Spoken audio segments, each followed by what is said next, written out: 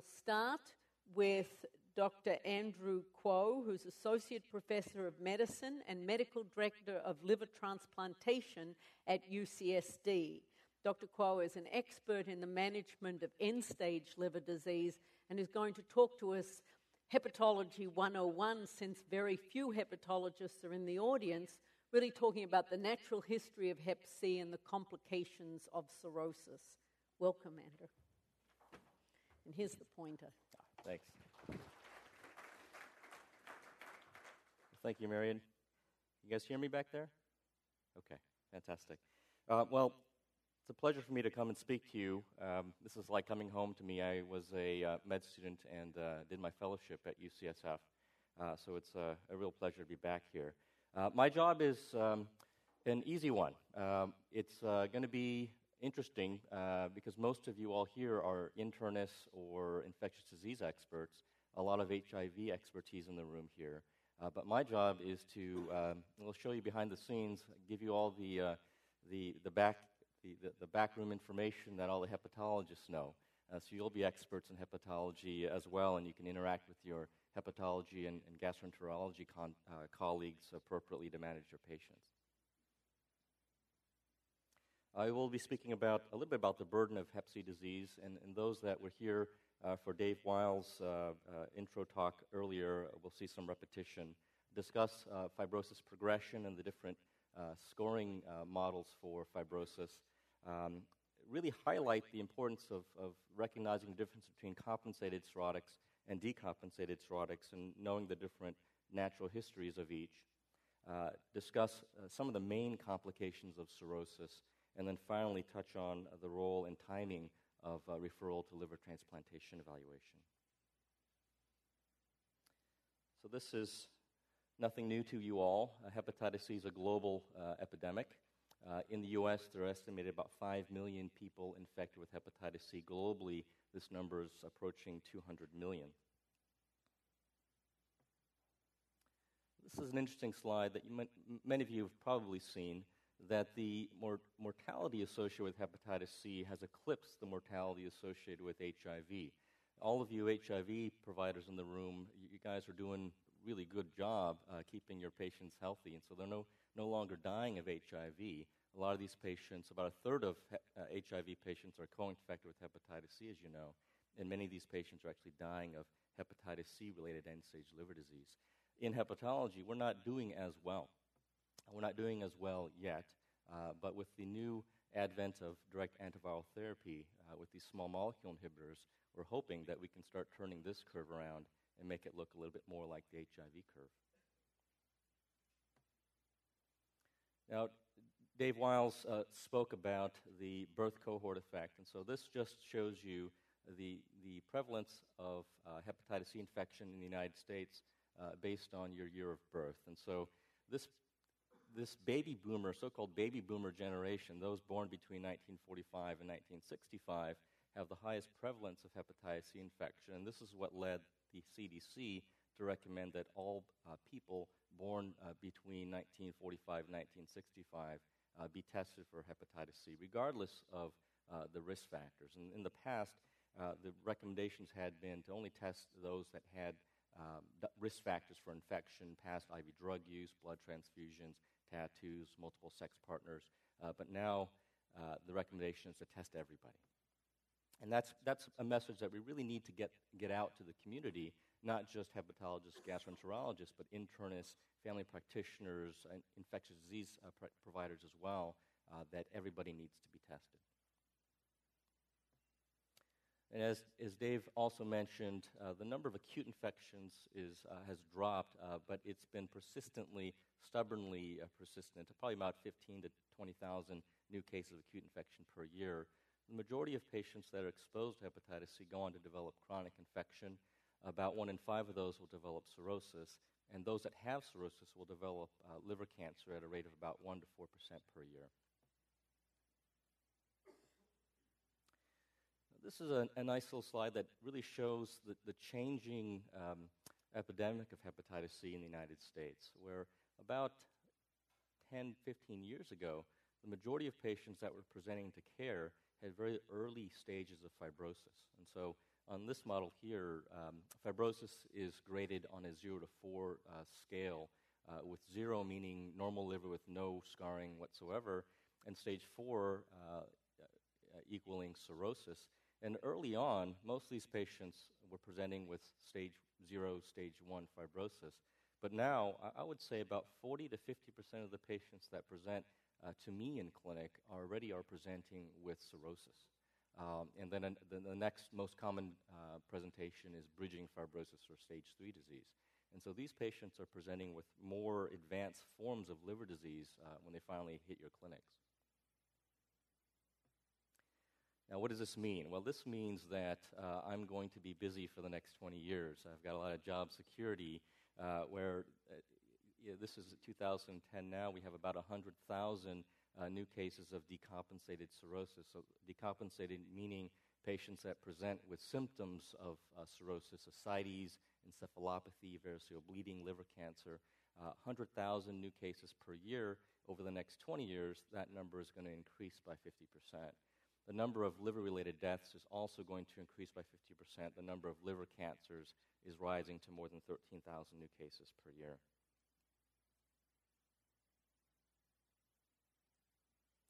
Just wanted to show you this schematic of what a normal liver looks like. I'm not controlling that pointer there. This is my pointer. But this is a normal liver, and I take a lot of cues from my transplant surgeons, and one of my transplant surgeons in San Diego likes to describe the liver in fairly simple terms. There are pipes going in and there are pipes going out.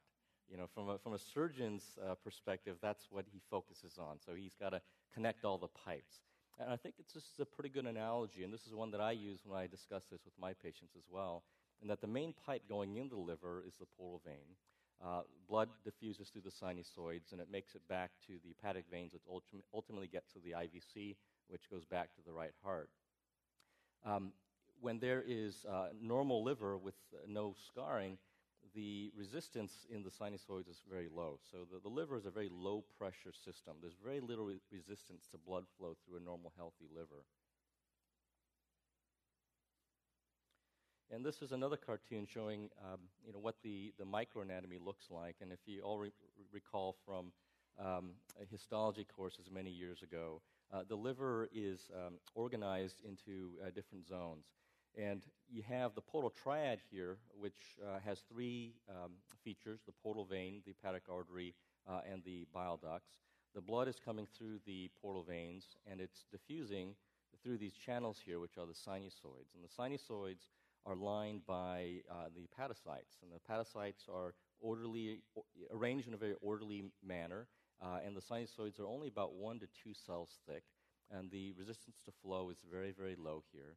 And the blood makes its way into the central veins and ultimately gets channeled into larger and larger veins, which form the hepatic veins and ultimately back to the IVC. This is a cell that is sitting between the hepatocyte and the endothelial lining of the sinusoids, called the stellate cell, the hepatic stellate cell. And we believe that this cell is one of the key players for producing all the extracellular matrix proteins that lead to fibrosis progression in patients with chronic hepatitis. This is a explanted specimen of a normal liver here, which again shows sort of a more wide-out view of the portal triad here, and then the orderly sinusoids leading back to the central vein. And this is, the orientation is sort of like spokes in a wheel, where you might have a central vein here, and you'll have about 6 portal triads that are all around, sort of surrounding the central vein, and all the blood is going centrally to that central draining vein. This is a normal liver. I don't see biopsies like this too often. And again, this is just to highlight when you have an activated stellate cell from chronic liver injury, whether it's from hepatitis C or alcohol or autoimmune hepatitis. These are all insults that trigger the activation of the stellate cell, which lays down collagen and other extracellular matrix protein molecules. This is the most common scoring system that's used in the United States is a 0 to 4 system. And again, stage 0, so F0, is a normal liver with no fibrosis. And with viral hepatitis, the pattern of fibrosis is very specific. The fibrosis starts around the portal tracts and then extends outward from those portal tracts. And so in medicine, everything is sort of pattern recognition, and it's no different in hepatology. If you have a little bit of extra scarring around the portal tract, we call it stage 1. If the scarring starts shooting out little fibrous septa outward, we call it a stage 2. If the fibrous septa start making contact with adjacent portal tracts or with the central veins, we call it stage 3, or bridging fibrosis. And once you have bridging fibrosis with nodule formation, where really the fibrous septa are much more, they're much more established in sort of thick bands of fibrous tissue, you'll get these islands of liver tissue that are trapped. And the liver tries its best to regenerate, and it creates these little regenerative nodules. And when you see regenerative nodules with the bridging fibrosis, that's what, pathologically, that's what cirrhosis is, and that's stage 4 disease. And I just wanted to highlight, again, there are going to be a couple of different staging systems. In San Francisco, the predominant system is the 0 to 4 system. At UCSF, they use the Batts-Ludwig. At UCSD, we use the modified ISHAC, which has 0 to 6, which is a little bit more helpful, more in sort of research purposes when you need a little bit more granularity in separating the different stages of fibrosis. But in clinical practice, 95+% of the country is going to be using the 0 to 4 staging system. So if you get a pathology report, it's important to know what system they're using to report, because an F4 with one of these systems is going to be cirrhosis, whereas an F4 in the modified ISHAC is going to be bridging fibrosis. And this is the schematic of the ISHAC, the 0 to 6 system. And again, sort of stage 5 to 6 is, 5 is sort of early cirrhosis, and 6 is really sort of very established cirrhosis, where the bands of blue fibrous tissue here, this is on a trichrome stain, where your hepatocytes are going to be nice, healthy pink here, and then all the fibrous tissue is going to be stained blue.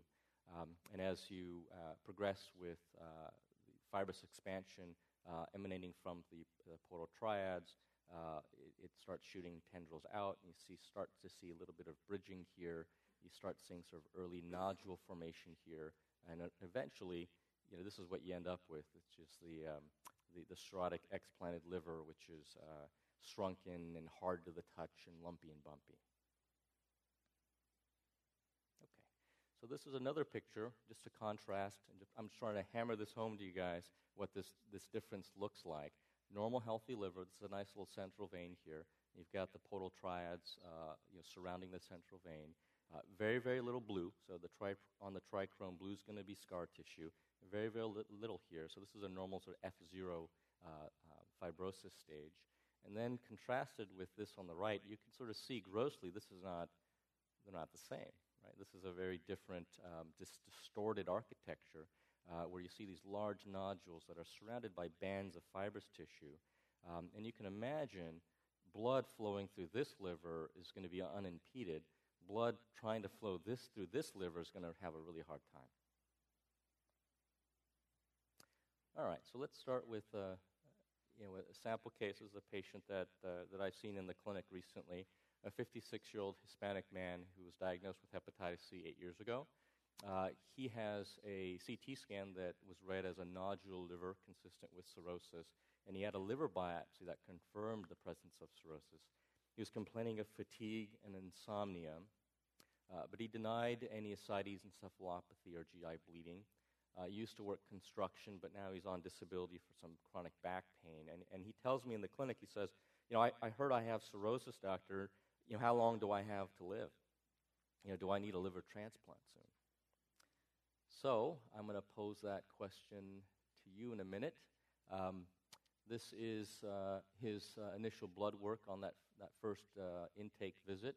His white count's a little bit low, his hemoglobin's low, his platelets are low, his INR is normal, transaminases are mildly elevated, his bilirubin is okay, but maybe a touch elevated above 1. His renal function is good, his sodium level is good, and he has genotype 1A virus, and he has a favorable IL-28B genotype CC. And his MELD score and Child-Pugh score are what you see there, and we'll go into what those scores mean. So, this is your patient. What do you do now? Are you going to refer him for liver transplant evaluation? Are you going to treat his hepatitis C with triple therapy protease inhibitor? Are you going to refer him to a transplant center and say, tag, you're it, you treat him with the triple therapy protease inhibitor? Or are you going to refer them, if you have access to an interferon-free clinical trial, are you going to call Dr. Peters in the back there and say, I need your help now?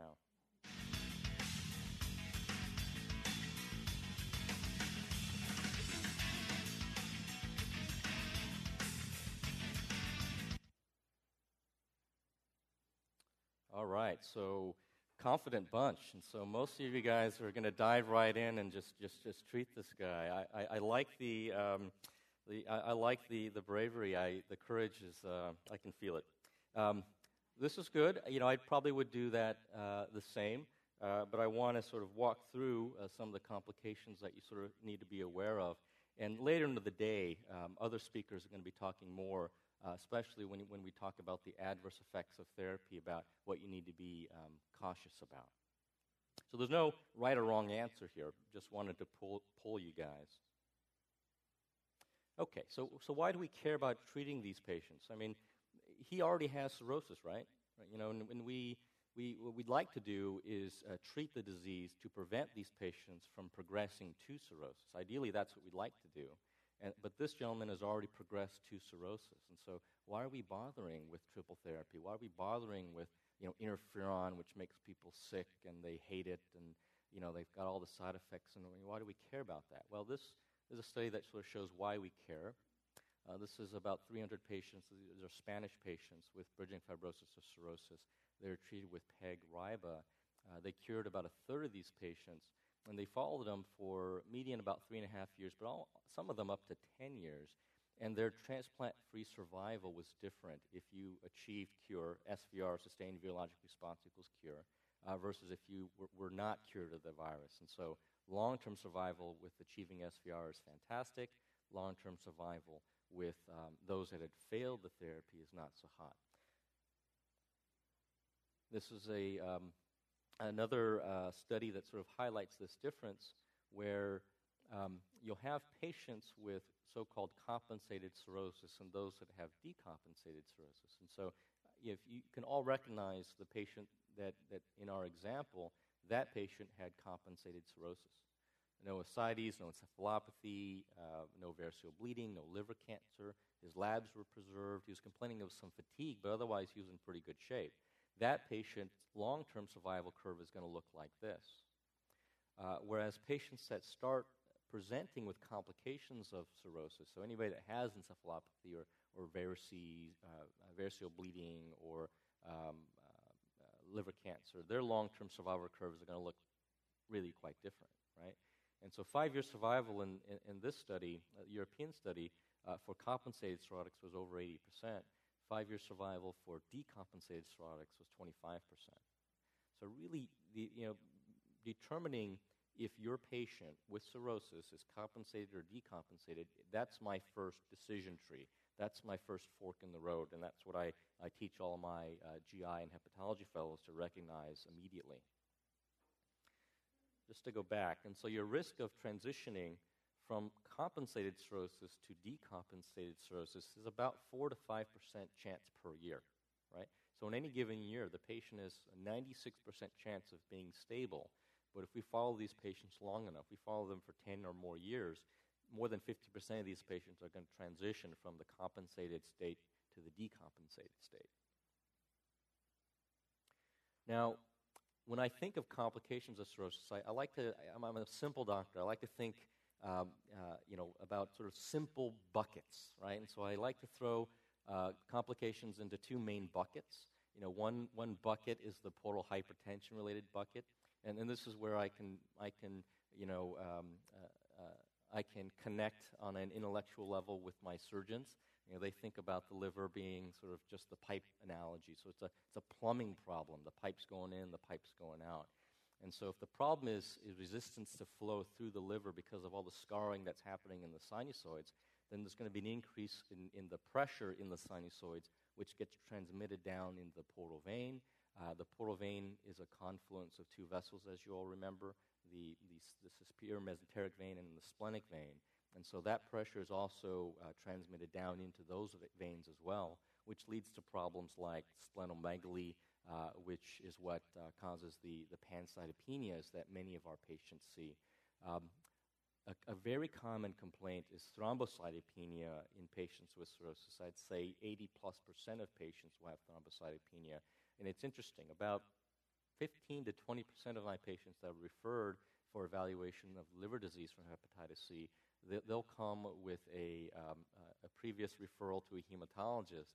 And a lot of these guys have gotten bone marrow biopsies to work up their thrombocytopenia and pancytopenia, which we don't generally recommend, but it's just sort of goes to show that in the community we've got a lot of work to do to educate providers about how patients with advanced liver disease present, because they probably don't need that bone marrow biopsy. But when you have the portal hypertension, this leads to ascites formation, variceal bleeding, encephalopathy, and I'll go over all these mechanisms with you in later slides. And on the other side, I really think of sort of the other big bucket is hepatocellular dysfunction. And the liver is an amazing organ. I think it's the coolest organ in the body. I'm partial to that, but it is the coolest organ in the body. It has 900 different metabolic functions, but among some of its functions, it produces all of the clotting proteins that we all need. And so as it's not able to produce those clotting proteins, coagulopathy develops. The liver also detoxifies the bloodstream of a whole lot of different toxic chemicals. Ammonia is just one of the many chemicals that is detoxified and handled by the liver. And if it's not able to do that efficiently, then hepatic encephalopathy can develop. And again, liver cancer is a consequence of the bridging fibrosis and the nodule formation as the liver is trying to create these regenerative nodules, and it's accumulating mutations. This is what leads to hepatocellular carcinoma. Now, there have been a number of different scoring systems, and so we all like metrics. We all like to quantify things numerically, but it helps us all speak the similar language. And so if you're dealing with a hepatologist or a gastroenterologist and we're speaking about a patient with cirrhosis, rather than saying, this is a cirrhotic patient with encephalopathy that's controlled with lactulose and ascites that's poorly controlled with diet and diuretics and esophageal varices that are banded and he's on propranolol, we like to say this is a child's class A cirrhotic, this is a child's class B cirrhotic, or child's class C cirrhotic, because it gives us a common framework for discussing really how sick is this patient, because that's really what I want to know. When I see a patient, I walk into that room, I want to know, is this patient that I've got time to work with and sort of educate about how to keep themselves healthy, or is the patient that I need to refer to our liver transplant clinic today? And this helps us do that. The Child's Pew system is a combination of physical exam findings and also sort of objective laboratory values, where you're able to quantify the degree of the dysfunction, and you assign points based on how abnormal the patient's labs or their physical exam findings are. And you add up all the points, and so there are 5 different categories: encephalopathy, ascites, bilirubin, albumin, or degree of coagulopathy. You add up all the points, and if you've got 5 or 6 points, you're child's A. If you've got 7 or 9, then you're a child's B, and if you've got 10 or more, you're a child's C. And so this matters. And so we've been working with the Child's Pew classification system for decades now, and it was really first used by surgeons to predict mortality from surgery. But what we're finding is that it's a relatively good predictor of overall mortality in any patient with cirrhosis. And if you're a child's A cirrhotic, again, these are going to be patients that follow that compensated cirrhosis natural history curve that I showed you a little bit earlier. Their 5-year mortality is only about 10%. If you're a child's B, that goes up to 20%. And if you're a child C, you're in really bad shape. 1 year mortality, a third of these patients are dead, or they need liver transplant within that first year, and 2/3 are dead or need liver transplant within the first 2 years. And so if you see a child C, do not pass go, refer to your nearest hepatologist, liver transplant center. This is a patient that really needs urgent care. Send directly to Marion Peters. Okay, and so now there are other models of predicting or grading a patient's severity of liver disease, and this is the MELD score, and I'm sure you have all heard of it, the model for end-stage liver disease.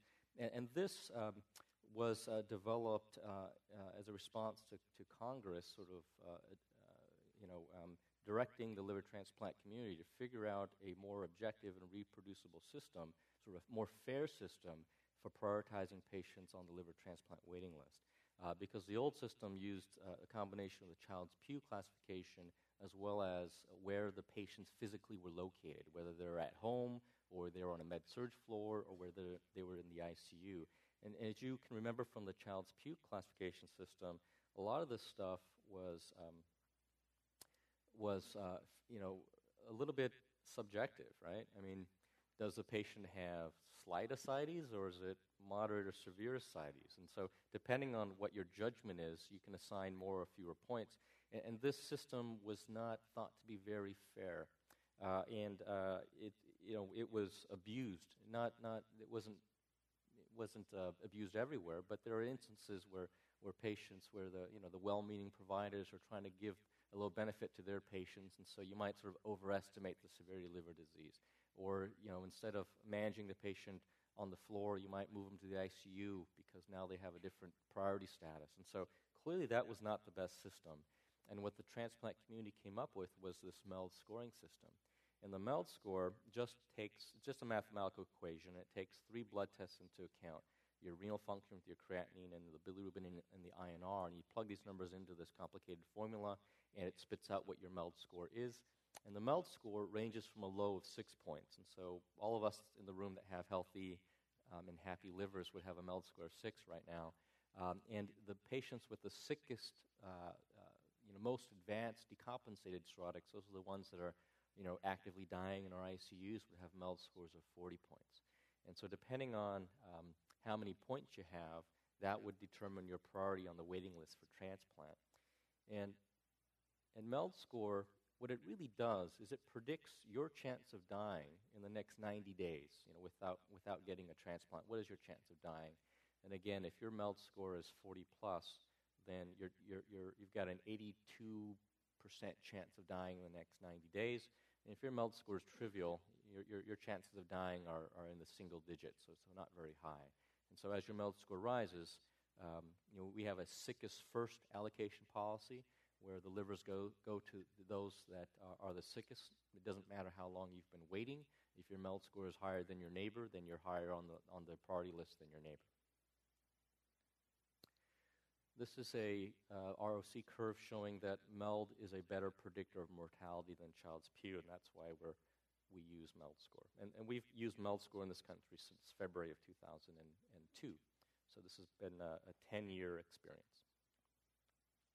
Now, how do you know a patient has cirrhosis? So a lot of these patients will come to you and they might not know. Maybe they were recently diagnosed with hepatitis C, and it's our job to figure out how advanced their liver disease is. Sometimes it's going to be painfully obvious.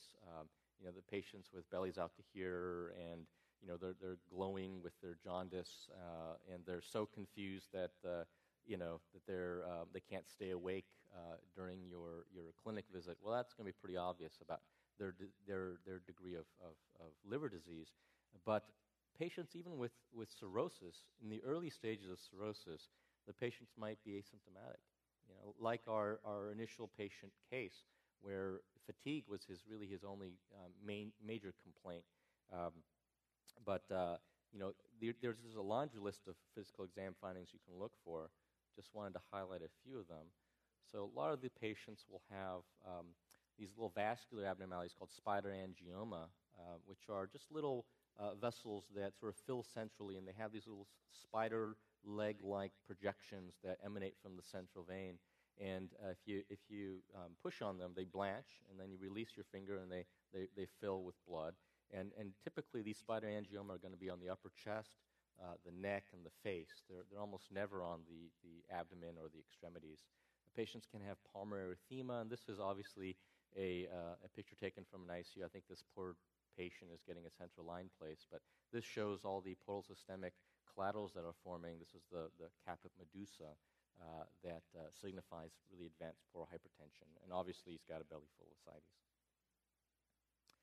Now, going back to this schematic, when you have advanced scarring, that blood cannot get through the liver very well, and so that back pressure develops, and the pressure in the portal vein elevates.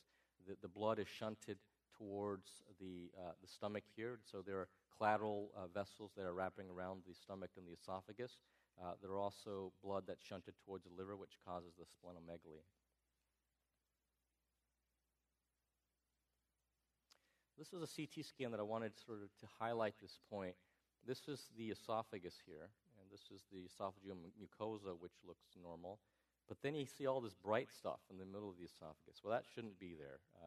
Those are intraluminal esophageal varices, and by this scan, this looks pretty bad. These vessels are large diameter, and the larger the diameter of the vein, the more wall tension exists in that vein. And veins are very thin-walled structures, and so the wall tension rises as a square of the radius. So small change in the diameter leads to a geometrically higher increase in the wall tension, which leads to risk for rupture. But I wanted to highlight this CT because you can see all the intraluminal varices here. On another cut, you can see not just the intraluminal varices, but you see all these here? These are varices as well, which are the sort of the deeper structures. And so the varices that we see on endoscopy are just the tip of the iceberg. And so the varices are sort of a network of veins that are wrapping around the esophagus. And it's just the ones that are in the lumen that are at risk for bleeding. And those are the focus of all our endoscopic interventions like band ligation and sclerotherapy. And what we're trying to do is trying to redirect all that blood flow to the deeper veins that are not at risk for bleeding. This is a little picture endoscopically of what these veins look like, sort of little serpiginous vessels that are emanating from the surface of the mucosa. This is what we call a nipple sign, where there's a platelet plug showing recent bleeding, obviously active bleeding here. And we can address these by doing a bunch of different things. This is a rubber band that's been cinched at the base of the varix. And we do that with endoscopy. So patients are sedated, fiber optic cameras inserted into the mouth. And then over the end of our scope, we've got a little plastic cap with small little rubber bands that are stretched over the outside of the cap. We find one of the columns of varices, and we suck it into our working channel, and then we turn a little knob which pushes one of these rubber bands over the end of the cap, and then it cinches down sort of right at the base of that varix, and it interrupts that column of blood flow, and it clots off, and it recedes into the wall of the esophagus almost immediately. Common question is, what happens to that rubber band? This becomes necrotic, and in about 5 to 7 days, the whole thing just falls off, and the rubber bands are only about a couple millimeters in diameter, and they just get passed in the stool. The patients don't even know. And then what you have left is sort of this remnant ulcerated crater from the banding site. And so we'll put these patients on proton pumps inhibitors and to minimize the risk of acid reflux causing bleeding after the band ligation. The second complication we deal with commonly is ascites.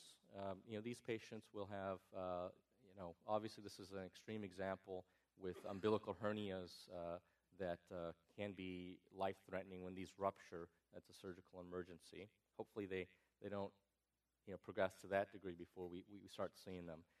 But the problem with ascites is that you have two problems. One is the plumbing problem, where you have increased resistance to blood flow, and so the hydrostatic pressure in the sinusoids and the portal veins and the mesenteric venous system is increased. But often you also have synthetic dysfunction. So a lot of these patients are not able to make all the albumin that patients need, and so you'll have decreased oncotic pressure as well, and so you'll have inability to keep all the fluid in the intravascular space. And this leads to a dramatic increase in the formation of lymphatic fluid. And your abdominal cavity can only absorb about a liter of fluid per day. And if you're producing it faster than you can absorb it, then you accumulate ascites in the peritoneal space, and that's what we commonly see. I'm going to skip this. Obviously, you can stick needles in it and pull all the fluid out. This is a fairly straightforward procedure, but it has complications associated with it. One of the most important complications is circulatory dysfunction. So if you do large volume paracenteses and take out a large amount of this fluid, 5 liters or more at a time, what ends up happening is the body abhors a vacuum, right? And so you just pulled off a bunch of fluid from the peritoneal cavity. All the fluid that's in the veins will try to fill that space up again, and you'll cause sort of decreased effective circulating volume. So the amount of blood that's sort of circulating in the body is going to drop, and these patients are going to be at risk for renal failure, hepatorenal syndrome.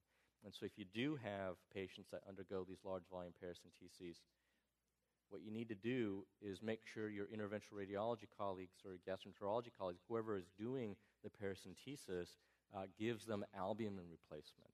And by giving albumin, you restore the oncotic pressure in the vessels, and you minimize the risk of the circulatory collapse and triggering hepatorenal syndrome. This is really an important element here. So if you send anybody for paracentesis, make sure you confirm with the radiologist that they're giving albumin replacement. It's not always done.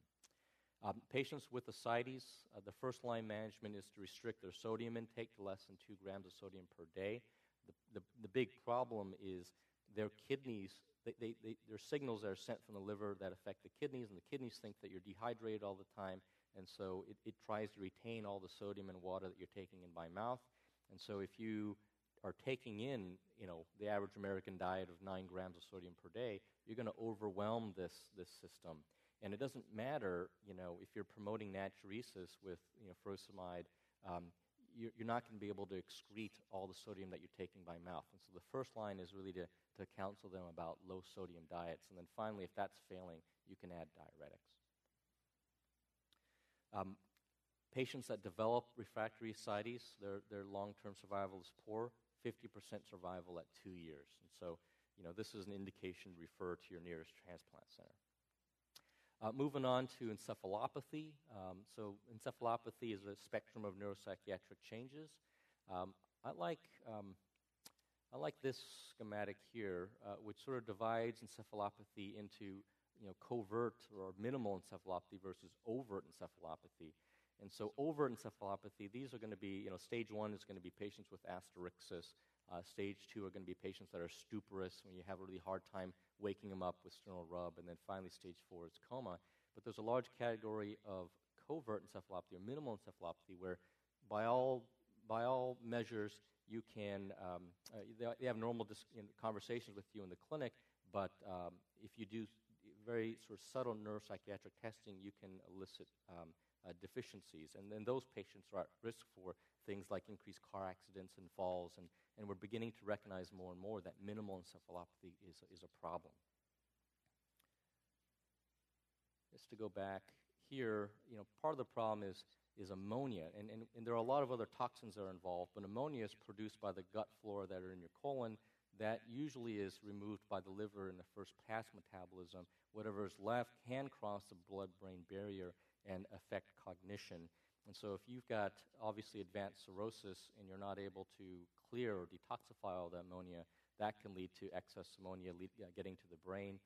If you've got portal hypertension, you're going to have shunting of some of that blood around the liver, and so that it never gets cleansed by the liver, and that again goes to the brain.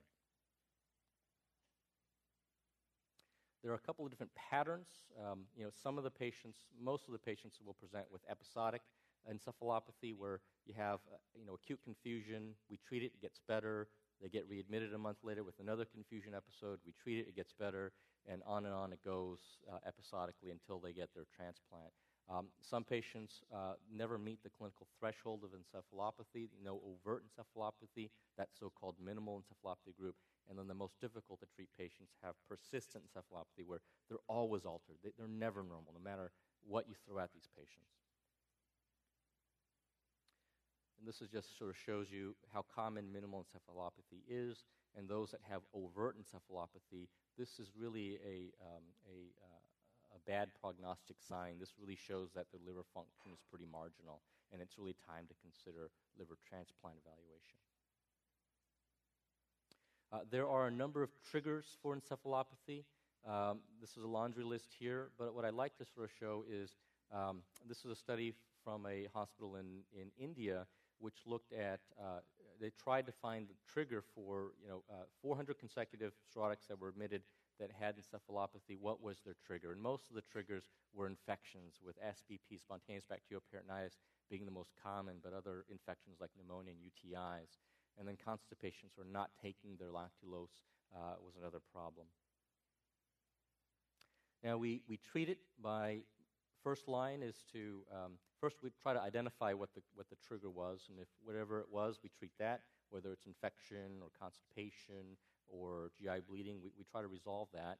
And then we give the non-absorbable disaccharides.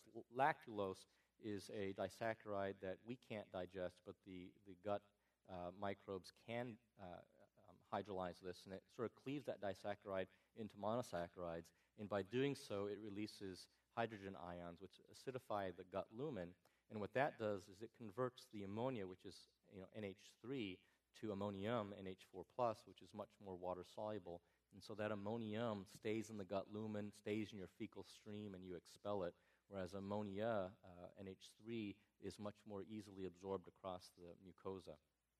If lactulose is not effective, then we can add non-absorbable antibiotics like rifaximin. That acts by killing the bacteria that are making the ammonia in the first place, and so these are commonly used together. Moving on to liver cancer, and so the incidence is about 1 to 4% chance per year. But once you get liver cancer, the median survival is not very good. Chemotherapy is so far fairly ineffective against liver cancer. This is just a chart that shows you that the incidence of liver cancer per year is higher in countries like Japan and in certain European countries. And the thought is that their hepatitis C epidemics occurred decades before the epidemic hit the United States. And so in Japan, their hepatitis C epidemic hit 20 or 30 years before us. And so these patients are presenting with more advanced stages of fibrosis, more advanced cirrhosis, and they have higher incidences of liver cancer. Now, how do we screen for it? And so the mainstay really is to concentrate on identifying the cancer early. If we detect it early, there are a lot of treatment options, some of which are curative, including liver transplantation. But if we diagnose it too late, when it's already spread outside the liver or gotten into the blood vessel, so-called vascular invasion, then there are no curative therapies that can help, and we're really focused more on palliation. And so we try to screen them with imaging every 6 months. The Liver Disease Society guidelines recommend abdominal ultrasound, and that's what we do. But there are certain patients that ultrasound is not ideal for. Obviously, obese patients, you really can't get very good pictures of the liver. Patients with large amounts of ascites, again, you can't really get good pictures with the ultrasound penetration. Or those that their cirrhosis is very advanced and they've got a lot of regenerative nodules, sometimes it makes it really tough to identify a small lesion. And in those patients, we might consider a multiphasic study like a CT scan or an MRI. Just wanted to show you a CT of a real patient that really illustrates the importance of making sure that if you do order a multiphasic CT or MRI, that you order it correctly. You make sure that your radiologist understands what you're trying to accomplish. This is a CT scan with no contrast, or the pre-contrast phase, where you really can't see where the liver lesion is. When the contrast is in the arterial phase, this lights up very brightly. If you wait a few seconds more until the contrast is now in the portal vein, then your lesion washes out. And so what this is exploiting is the difference in the blood supply to the hepatocytes versus the blood supply for these liver cancers. Liver cancer is a highly vascular tumor. It derives its blood supply from angiogenesis, and so these tumors will secrete factors that will cause blood vessels to grow into the tumors, and these blood vessels originate from branches of the hepatic artery, whereas most of the blood supply to the hepatocytes is really coming from the portal vein, right? And so if you have contrast in the artery, that's going to lead to your cancer lighting up preferentially, whereas the background liver hepatocytes are going to be dark because the contrast hasn't arrived there yet. I've got a couple more minutes here, or maybe 1 minute. So I wanted just to cover, when do you refer for transplant? Our sample patient comes back 3 years later, and now he's got varices, he's got ascites managed with diuretics, he's on treatment for encephalopathy, his labs don't look as hot, his MELD score, which had been 7, now is 21, which equates to a 25% risk of death in the next 90 days, and he's a blood type O. And now he says, "Doc, I think I need a liver transplant," and I say, I agree with you. I agree with you. Just to recap, so that MELD score of 25 or so equates to a 25% mortality. And if you have decompensated cirrhosis, these are indications to refer to a transplant center. If your MELD score rises above 10, that's indication to refer for transplant. Yeah. Okay.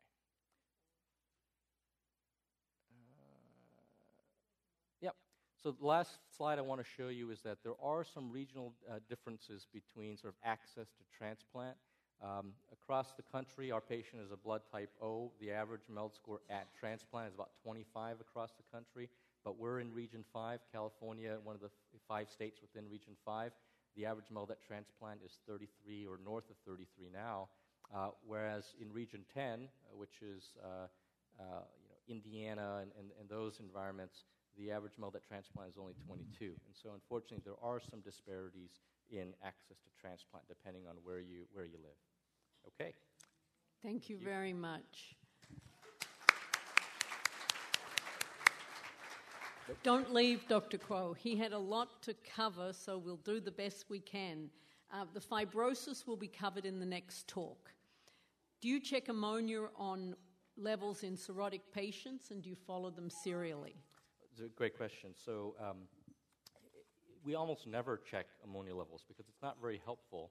The only instance where I would check ammonia level if a patient presents with altered mental status of unknown cause. You know, I don't know if they have cirrhosis. I don't know if they have intracranial lesion. I don't know if they've got an electrolyte problem. And in that setting, when you don't know if the patient has advanced cirrhosis, I might help if you check an ammonia level. If it's sky high, it would point me in the direction of liver disease being the cause. But I don't follow it serially. It's actually not helpful. I often see patients that their other providers will check ammonia levels as their standing lab panel would include ammonia. That's not helpful. We don't make the decision to initiate encephalopathy treatment based on an ammonia level. It's based on clinical symptoms.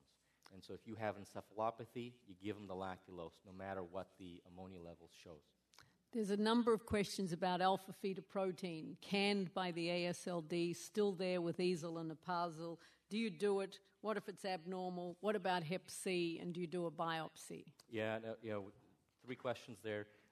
So imaging is really the best way to screen for liver cancer. Unfortunately, liver cancer does not always produce alpha-fetoprotein, so up to 40 to 50% of liver cancers will not produce alpha-fetoprotein. And so as a screening tool, the ASLD has decided that the performance of that test was not very good, so they removed it from the guidelines. I generally agree with that, although it is helpful in following patients that have known liver cancers as response to treatment. And so if you've got a liver cancer on imaging that you pick up, you send an alpha-fetoprotein and it's 2,000, and then you send them for ablative therapy like embolization, it's nice to see that number go down to 20. And if it ever rises again in the future, then you're more suspicious about recurrent disease. The other thing that Dr. Peters brought up is what about viral hepatitis and what happens with alpha-fetoprotein? Alpha-fetoprotein is commonly mildly elevated in patients with chronic viral hepatitis, and so it's not that unusual for us to see alpha-fetoproteins of 20 or 30 in patients that do not have HCC. It's just a function of the inflammation and regeneration that's happening in patients with chronic viral hepatitis. But if you start seeing numbers over 100 or so, then I'm much more suspicious that there's underlying cancer there. Quick answer. Does it matter if you give the albumin before or after large volume paracentesis? You know, it's a good question. What we tend to do is we give it during. I probably would just make sure that these patients have the orders, before the paracentesis. You don't want to, have the 6-liter tap happen, and then you're struggling to order the albumin from the pharmacy, and it's an hour delay. And so I'd try to get that all set up, before you even start the paracentesis. Last question: what makes the non-intraluminal veins at lower risk of bleeding?